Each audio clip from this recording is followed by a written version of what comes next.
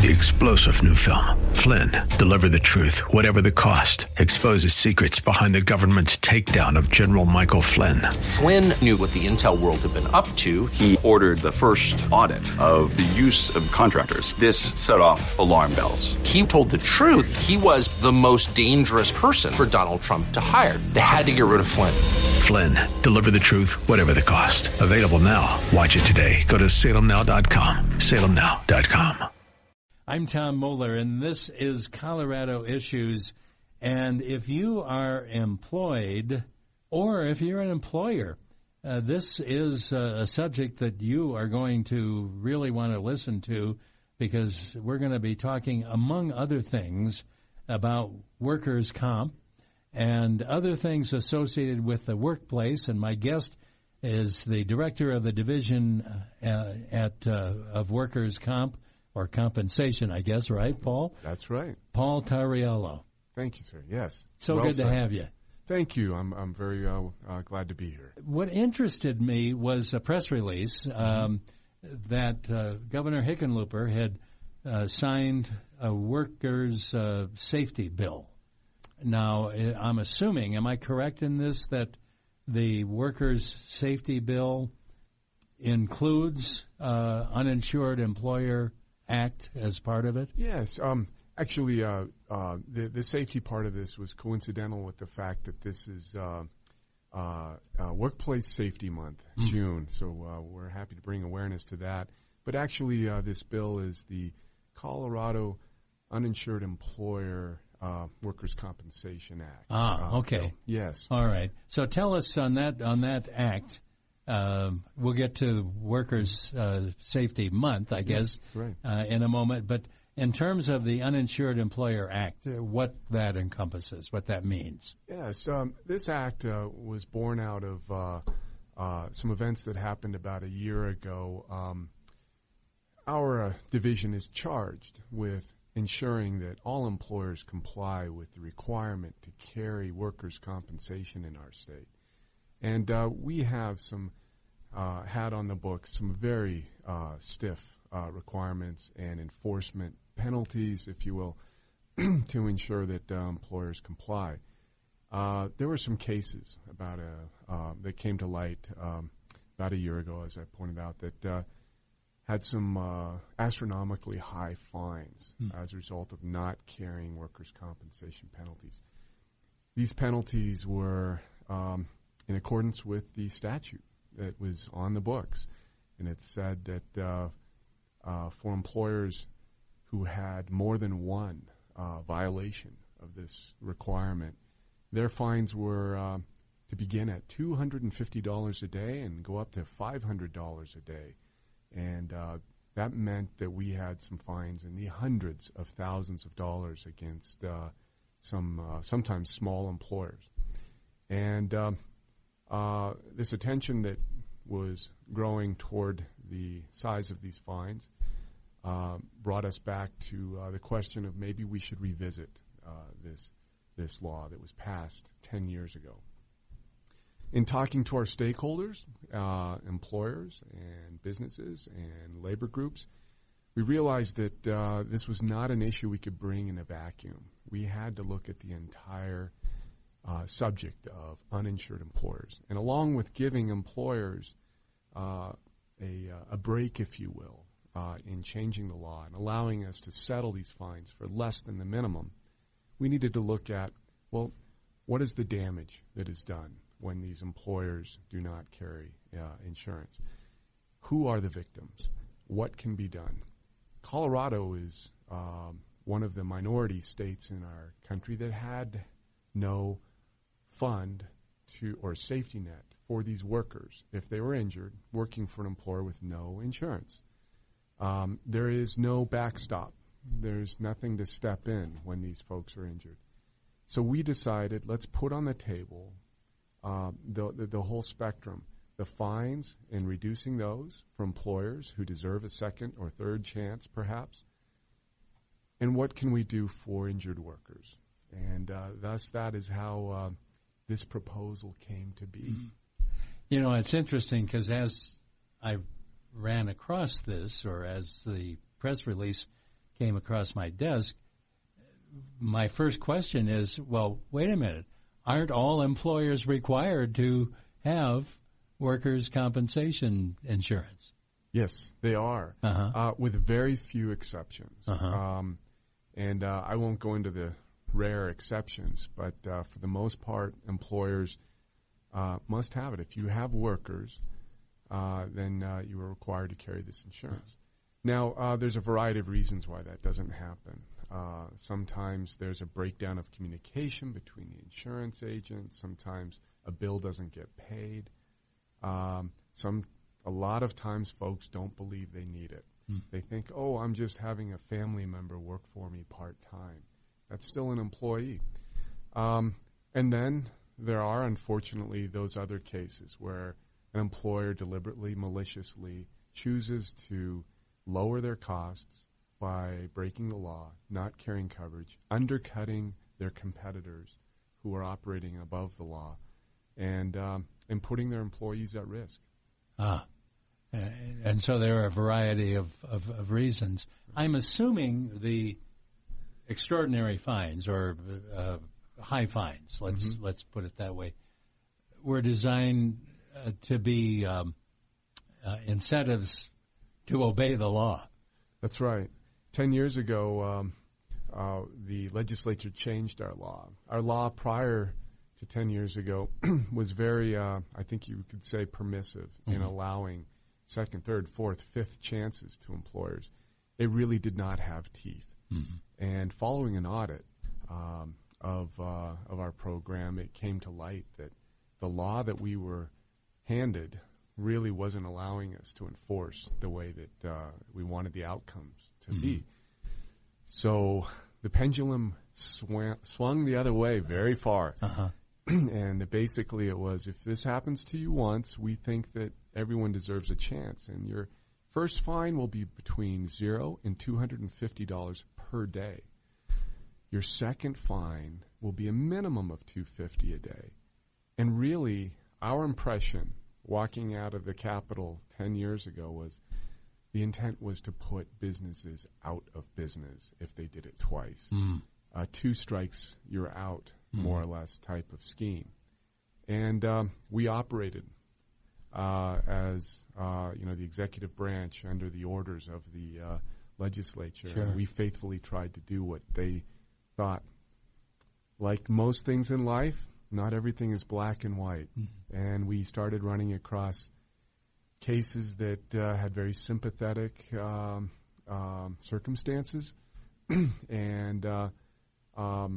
And actually, as I said, it became public, a few of these situations. And just the sheer magnitude of these fines, hundreds of thousands of dollars, just grabbed folks and really made them question the common sense of this. So those fines are still in place. This proposal did not disturb that original intent. What it did, though, is it granted the division the authority in those extraordinary cases, the ability to look at the circumstances and more or less cut a deal, settle these cases for less than the floor of $250 a day. Rather than putting a business out of business, look at making sure they've learned the lesson, done what they've needed to do to make sure this never happens again. Punish them for undercutting their competitors, things like that, but not putting them out of business, unless they truly are a bad actor and they have to go away. But you would have the ability to determine the bad actors versus the people who had an unfortunate circumstance. Right. We have that discretion, if you will, and we will have that ability to examine closely before we exercise that discretion in these more severe cases. And it's your department that judges that? It is. And that's a great observation, Tom. Like, who's doing that? Well, at the moment, it will be me. And this was a point of concern as this bill was moving through the legislature. And I like to joke about this.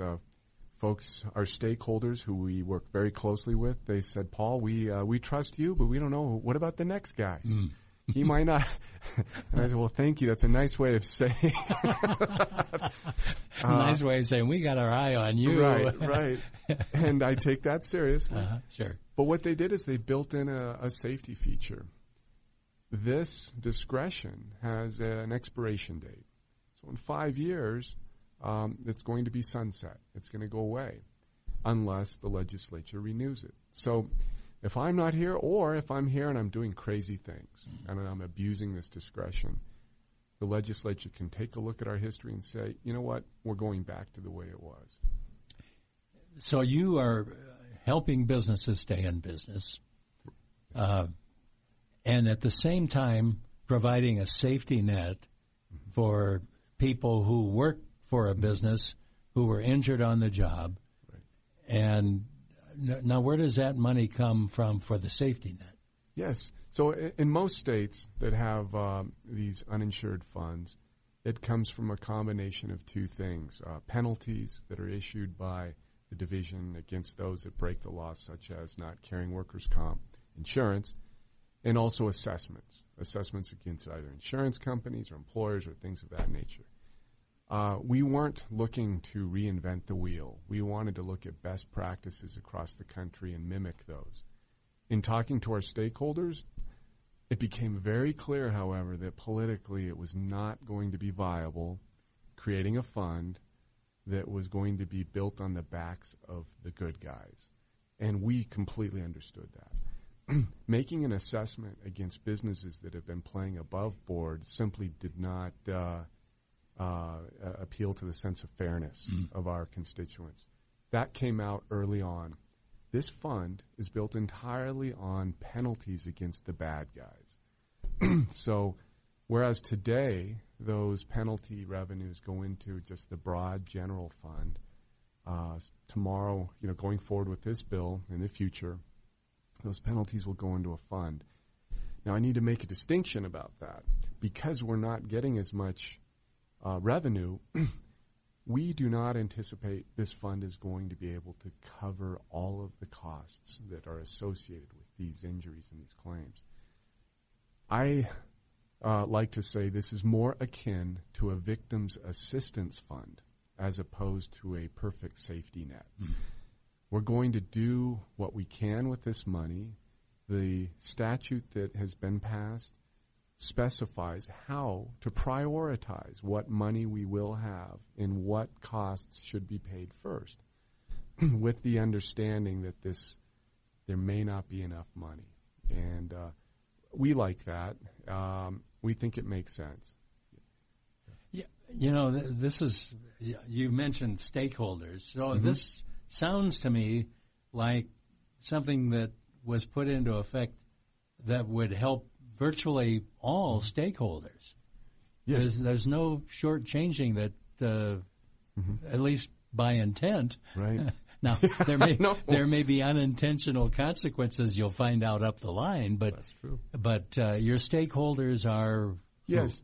So we have a broad range of stakeholders, and I have to say it's rare for our division to become so emphatically in front of an issue like this. And the reason for that is because our system is one in a great deal of tension between employers, workers, insurance companies, medical providers, attorneys.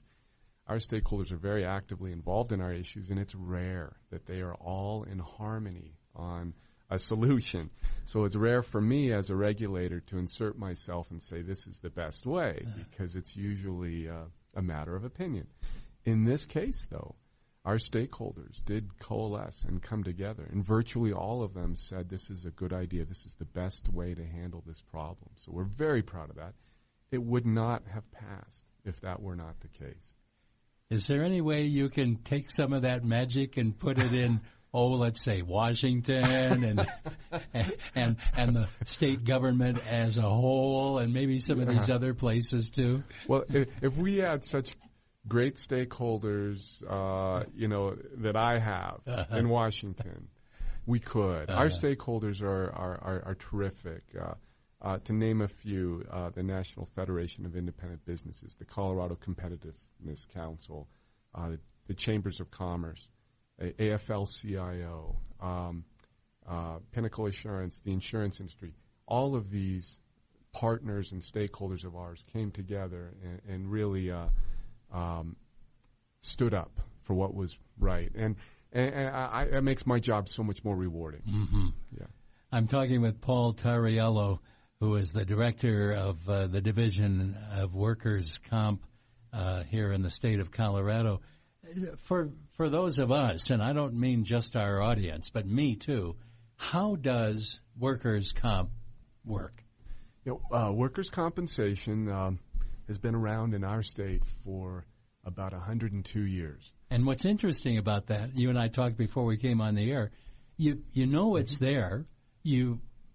I guess you hope you never have to use it.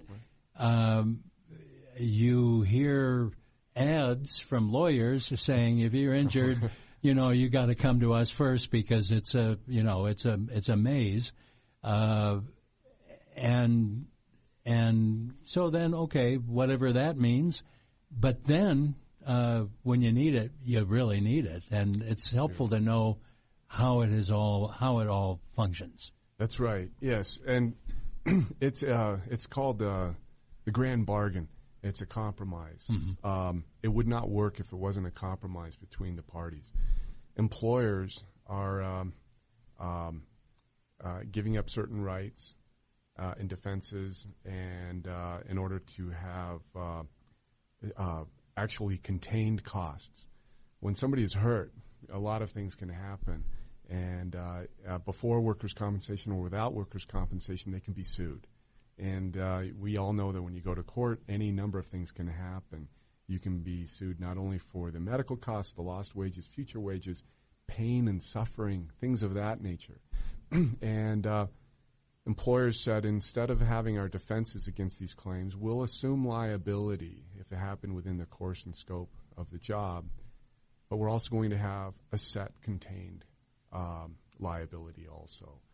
Now, employees, they gave up their right to sue. They gave up their right to be reimbursed for pain and suffering and for uncapped awards. But in turn, they get to have direct access to benefits should it meet the certain criteria. So, but it all falls apart if there isn't somebody there to assume that liability, such as an insurance carrier. So the whole thing comes apart, and that's why this is so critical. And so you have the employer, the employee, and the agreement. Mm-hmm. And I'm assuming that agreement is, what's the word I'm looking for? That agreement is hardwired into the fact that you're employed. Right. I mean, it's a given. It's a given. You can't agree to not have it. Yeah. You can't. If you're going to be employed at all. Right. If you are, if you're a bookkeeper or a driver or a Denver Bronco, you can't say, I'm not going to use workers' compensation, or I'm going to be out of the system. Yeah. Now, of course, there are some folks that are arguably independent contractors. You're not an employee. I hired you to do just some work. You don't work just for me. Mm-hmm. That arrangement is different, and it's very case-specific. But, yes, it is hardwired into our system, and it has to be. Mm-hmm. And it can't it falls apart if we start teasing it apart and not having it work for everybody.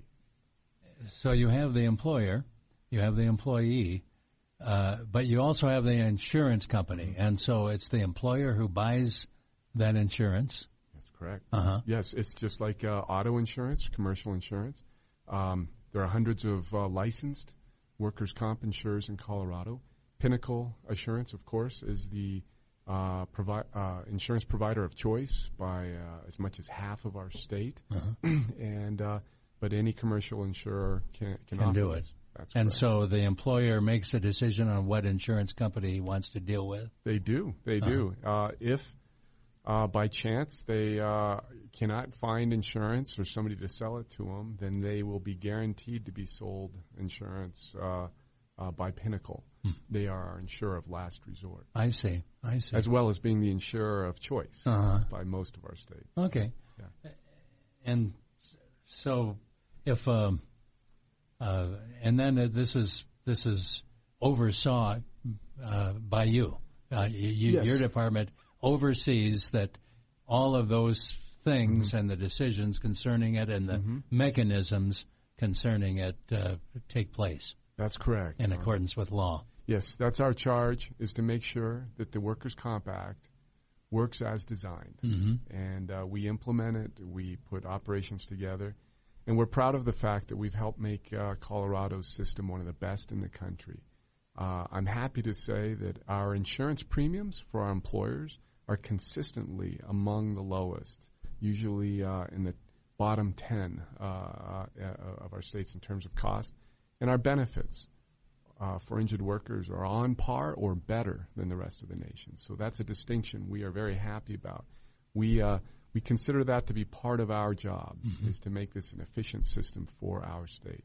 And the costs, as you just pointed out, being low and so forth, that's a function of efficiency and a function of safety. Absolutely, yes. Safety is the best way to keep all of these costs low. If people don't get hurt on the job in the first place, costs automatically remain low. And again, Colorado is a leader nationwide in the implementation of safety. We have a program that is a voluntary system, the cost containment program. It allows employers who meet certain minimum criteria to become certified by a board. Upon implementing these criteria and getting certification, they are granted a discount on their insurance premiums, but also, more importantly, the things that they implement will reduce their injuries and costs. And we've proven that over the years with literally hundreds of millions saved since it was implemented. And the program, is that through your department? That is, yes. I think if anybody's interested, they should go to our website, click on the employer links, and we have information on the cost containment program. Okay, cost containment program. That's right. And an opportunity, Mr. Employer, to pay less premiums for your workers' comp insurance, workers' compensation insurance, by tying into this program. What is your website, Paul? Yes, it's on my card. There's your card. Thank you. People didn't see this on the radio. You gave me your card. Now I'm giving it back to you. Right.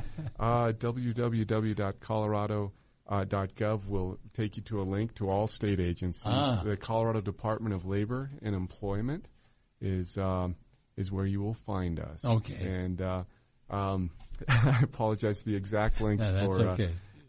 But definitely. And if you call our phone number, 303-318-3700, we'd be more than happy to direct anybody to the appropriate folks. And I would imagine if you Google Department of Labor or Colorado Department of Labor, it'll get you there too. Absolutely. You're ahead of the game, Tom. I'm just so simple-minded that I've got to keep things as simple as can be, and I'm very appreciative of Google. Oh, yeah, I think we all are. That's can live without it. Yeah. And I often chide people working for the government because the government websites are so complicated. Anyway, you got dot this and dot that and dot this, and finally you get to the. I'm afraid, yes. I think we do have a great website. Our folks that design it are very intuitive about what our audience would like to have, and so I leave it to the experts. But this is a great program for an employer and the employee. It is. Yeah. Yes. Anytime somebody's not getting hurt, that's the best way to go about this. And that's your goal. That is really our primary goal. We spend, of course, an enormous amount of time dealing with what happens after they are hurt, because that's where the system gets complex. So we oversee all of the things that happen, the medical side, the legal side, our folks following the law the way it was intended. We have about 2 minutes left, Paul. Give me other things, services maybe, if you will, your department offers that you want to highlight. Yeah, the Department of Labor and Employment takes care of a wide range of services. Unemployment insurance is our probably our biggest service. Very proud to say that Colorado is among the lowest unemployment in the nation at this time. But it's good to know that that safety net is there. We also offer, through our employment and training division, numerous resources to help folks with vocational education and things of that nature, training programs, helping employers connect with talent that they need. We have the Division of Vocational Rehabilitation that helps folks with disabilities match up with jobs. Division of Labor, which ensures that everybody follows the right labor laws. Oil and Public Safety, which makes sure that some of our more dangerous industries remain safe. And I'm probably forgetting some. That's all right. But there is a wide range of services we have. And this, as you pointed out at the beginning of the program, is Workers' Safety Month. Is that the term? Yes, that's right. We want to bring awareness to workers' workplace safety month. Workplace safety. That's right. Okay. That's right. And how can people find out about workplace safety? Again, on our website, we'll have some information. And, again, our cost containment program is probably the best way to take advantage of resources related to that. Well, Paul, thanks so much for being with us. I tell you, this is very enlightening to me. That's one of the reasons why I love doing this program. You're a good man, Tom. So, thank you. I really appreciate you listening to me today. Well, I appreciate your work. Paul Tauriello, Director of the Division of Workers' Compensation for the state of Colorado. I'm Tom Moeller. This has been Colorado Issues.